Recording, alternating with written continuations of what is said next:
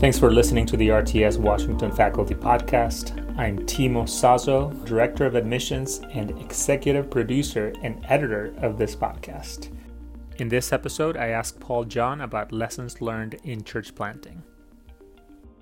All right, Paul, I know that you are a pastor. You're the only real pastor here in the Faculty Podcast. And you planted a church about 10 years ago. And I'm sure that a lot of the people who listen to this, the millions of people who listen to our podcast, would be interested in learning a bit more about your experience as a church planter, the positives and the negatives, and what you would pass on to future church planters. So, want to share some thoughts with us? Yeah, Timo, thanks for having me. I have a draft of a book. It's called The First 7 Years.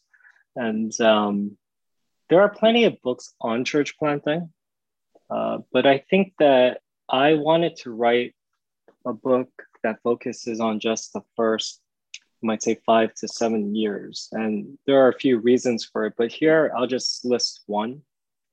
And I'm trying to maybe bring up points that people might not usually come across in like other books. I think the first 7 years are really important for setting culture. I think in the business world, culture is sometimes described in terms of like tacit knowledge, right? And the idea is that a lot of businesses can imitate the products and services of other businesses. And yet, even though the product and service are similar in one business to another, at the end of the day, only one business seems to prosper. And I would say something analogous is true for church plants. Like, no church planter is ignorant to, hey, you got to have a good Sunday service, small group ministry, outreach, right? But why is it that some churches still, if I can use the term, loosely succeed while others do not? Right. And that opens up a whole can of worms, like what does success mean and so forth. But I would argue that there's the cultural component that cannot be copied. Right. And so if I had to give a suggestion to church planters, it would be to really take their time in thinking about what they want their culture to really be like, and not use something generic like, oh, gospel centered, right? Like, again, that's a given, but what do they really want their culture to be like? And then what will it take to form that culture? And that's why, again, like the title of my book is like the first 7 years, in terms of, I think during those 7 years, you have this chance to make a culture and then to solidify it and then to preserve it. So, I mean, that's something I would suggest for church planters to think about. How should church planters think about culture changes? Because I'm not a church planter, but I heard stories of, the church was a certain way when it started. It was sweet. It was, very intense fellowship. And then the church grew, and then the staff grew, and then kind of like using the analogy of the trellis and the vine, the trellis just got big, and then just the vine kind of changed by necessity. So have you seen that happen in the church, and what has stayed the same? What has shifted in your experience as a church planter? Yeah, Timo, that's a great question again. And there's so many parts to it. Inevitably, the church has to maybe the term I wouldn't use is change, even though that's the more popular term used by people. Oh, the church, I feel, is different, it's changed, and I don't feel like I can be here anymore. I think the more fitting term would be evolve. And what I mean by that is, like, let's say, you get married, and so your dynamic as a married couple without children will be very different from when you have children. And then, as your family grows, right, in number, and then as your children get older, inevitably the dynamics will change, right? And so I'm trying to find, like, I guess, a nice way to put this, but sometimes I do think that, people who complain about change, some just want a kind of ingrown church where it's just what it always was. And I do think that that's not fitting with the trajectory of the gospel, where God is in a dynamic work of redemption, where He's bringing people from every tribe, tongue, and nation to His family, right? And so it will inevitably evolve as the family grows, right? And so that kind of change you try to like pastor people through, but it's sort of a related aside, and I talk about this a lot in my book. Is I think too many planters and pastors are too concerned with retaining members. And I know this sounds outrageous, right? Like, because, sometimes people will argue, do anything and everything in order to retain people. I don't think that's the case. When you read the New Testament, that's not the case at all, right? And I think if, people want to leave because it's not what it used to be, in a bad sense, then, you have to be okay. I think one of the most important things for pastors and planters to learn is, when is it okay to release members, or even to discipline members, so that they're not members anymore. And so I would say for that segment of the population, I think you have to try to pastor them, but then if they leave, and it's okay. It's okay, But, with others, if the change is negative, let's say, like, for instance, the preaching used to be very challenging, right? But then as the church has grown, it's become more, if I can use the phrase, seeker friendly. Then, those kind of change you want to pay attention to. So it's all like, I guess to your question, it depends on what kind of change people have in mind. Yeah. And I guess it makes me think that part of the, you're in the initial question that I asked, and in your response, you talked about that the church planter should focus on setting a culture. I guess part of that culture needs to include this idea that the church will grow and things will evolve, and there will be growing pains to the ministry, and there will be some costs involved in the work of ministry, and at some point even there will be kind of like dividing and conquering, because it's necessary for further church planting, or just for just wisdom on how to lead a church. So yeah, I think the setting the culture must include that. So what I'm thinking now about the kind of person who plants. There's different models, there's different approaches, different things that people say that a church planter should be. What would you say are the three main things, the three main characteristics, beyond the, passionate about the gospel and a good, preacher and teacher? What would you say are some necessary qualities that a church planter should have? Yeah, Timo, you keep asking all these great questions. And I do have a lot of thoughts on this. I would begin by saying that, let me answer by saying what church planters maybe should not feel pressure to be like. I think that there's this assumption or belief that, okay, if I want to be a planter, I need to be extroverted, I need to be like charming and charismatic and all of the above. I mean, when I began my church, right, my core team comprised, I think, 90 to 95% introverts, right?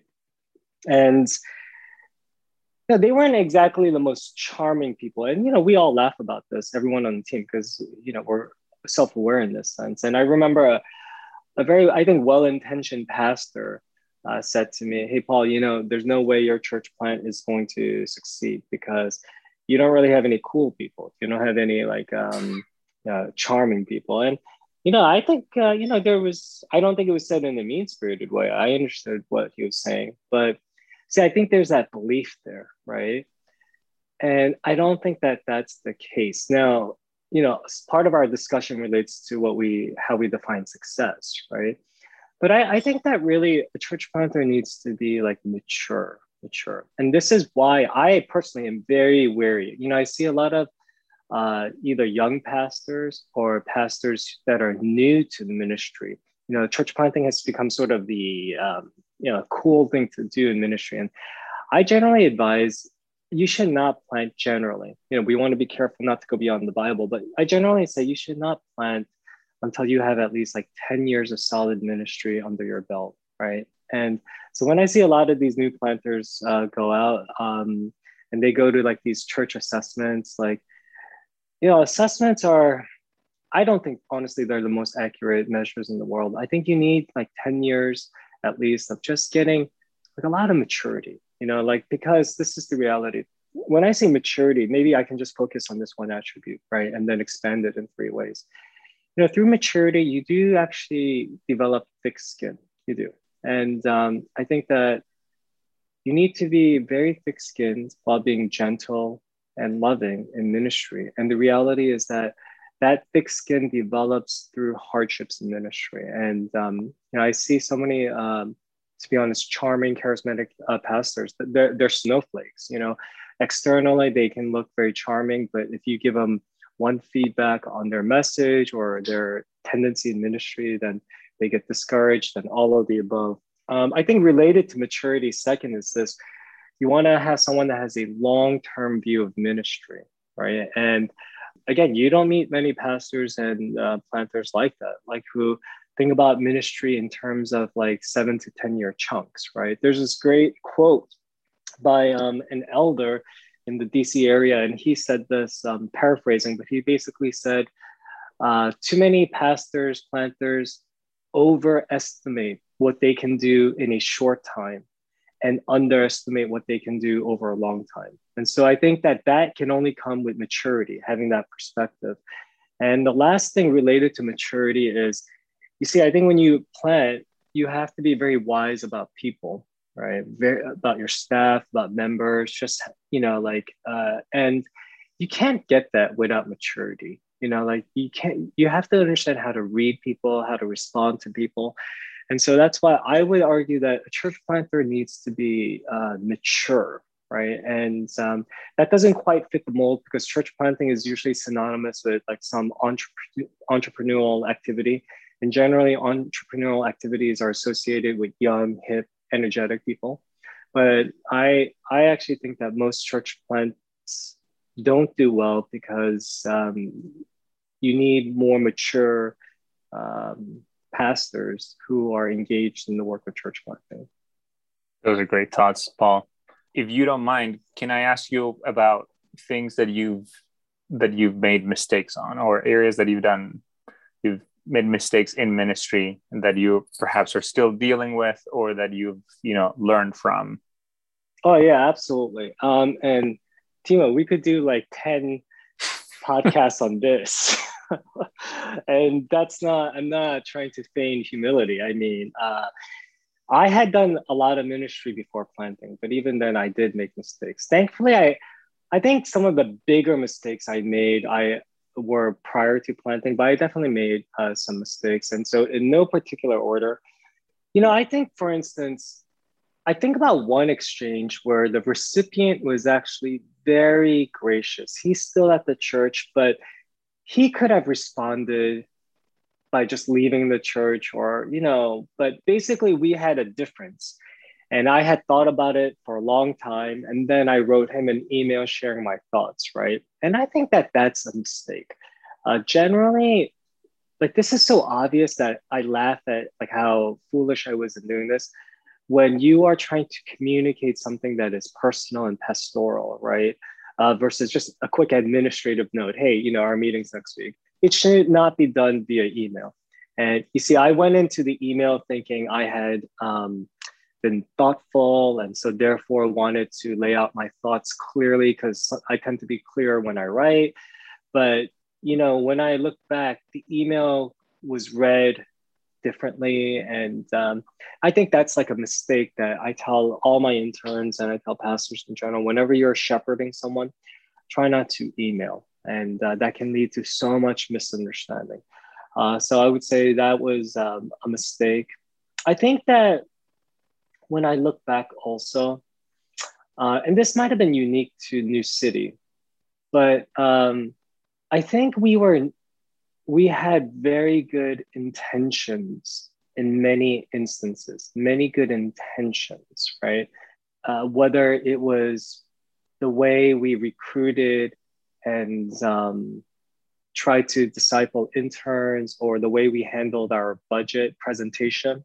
But I think back at when Jesus said, "Be as innocent as doves, but as sharp as serpents," right? I think that in some of our good intentions, we were naive about the results. And so, for instance, we did have when we initially had our annual vision meeting, our budget was like so transparent to the T. I mean, like you knew where every single dime was going. And our mentoring church actually took us aside and said, you should not confuse transparency with integrity. And like the example that one mentor gave was, for instance, parents won't lie to their children, but especially wealthy parents won't disclose to their children like how much like money they have, right? And there's something analogous where they were saying you should be always integrous about your budget presentation, but you have to realize that sometimes giving too much information provides opportunity for gossip and all of the above. And I think it was true also for, our desire to help people. I think New City did err, and we still do err on helping people who tend to be marginalized or, struggle with unique challenges. And I think the intention there was very good. I wonder if there was some form of Messiah complex or Savior complex. I don't know exactly, but I think those things have definitely come back to bite us as well. And so when I look back, I think we could have been wiser, but that sort of comes with experience as well. That's helpful, Paul. Thanks for sharing. And I'm sure if we had more time, we could go deeper into the things you've mentioned and explore new areas, but we'll leave that for another episode. Sounds good, Timo. Thanks again for having me.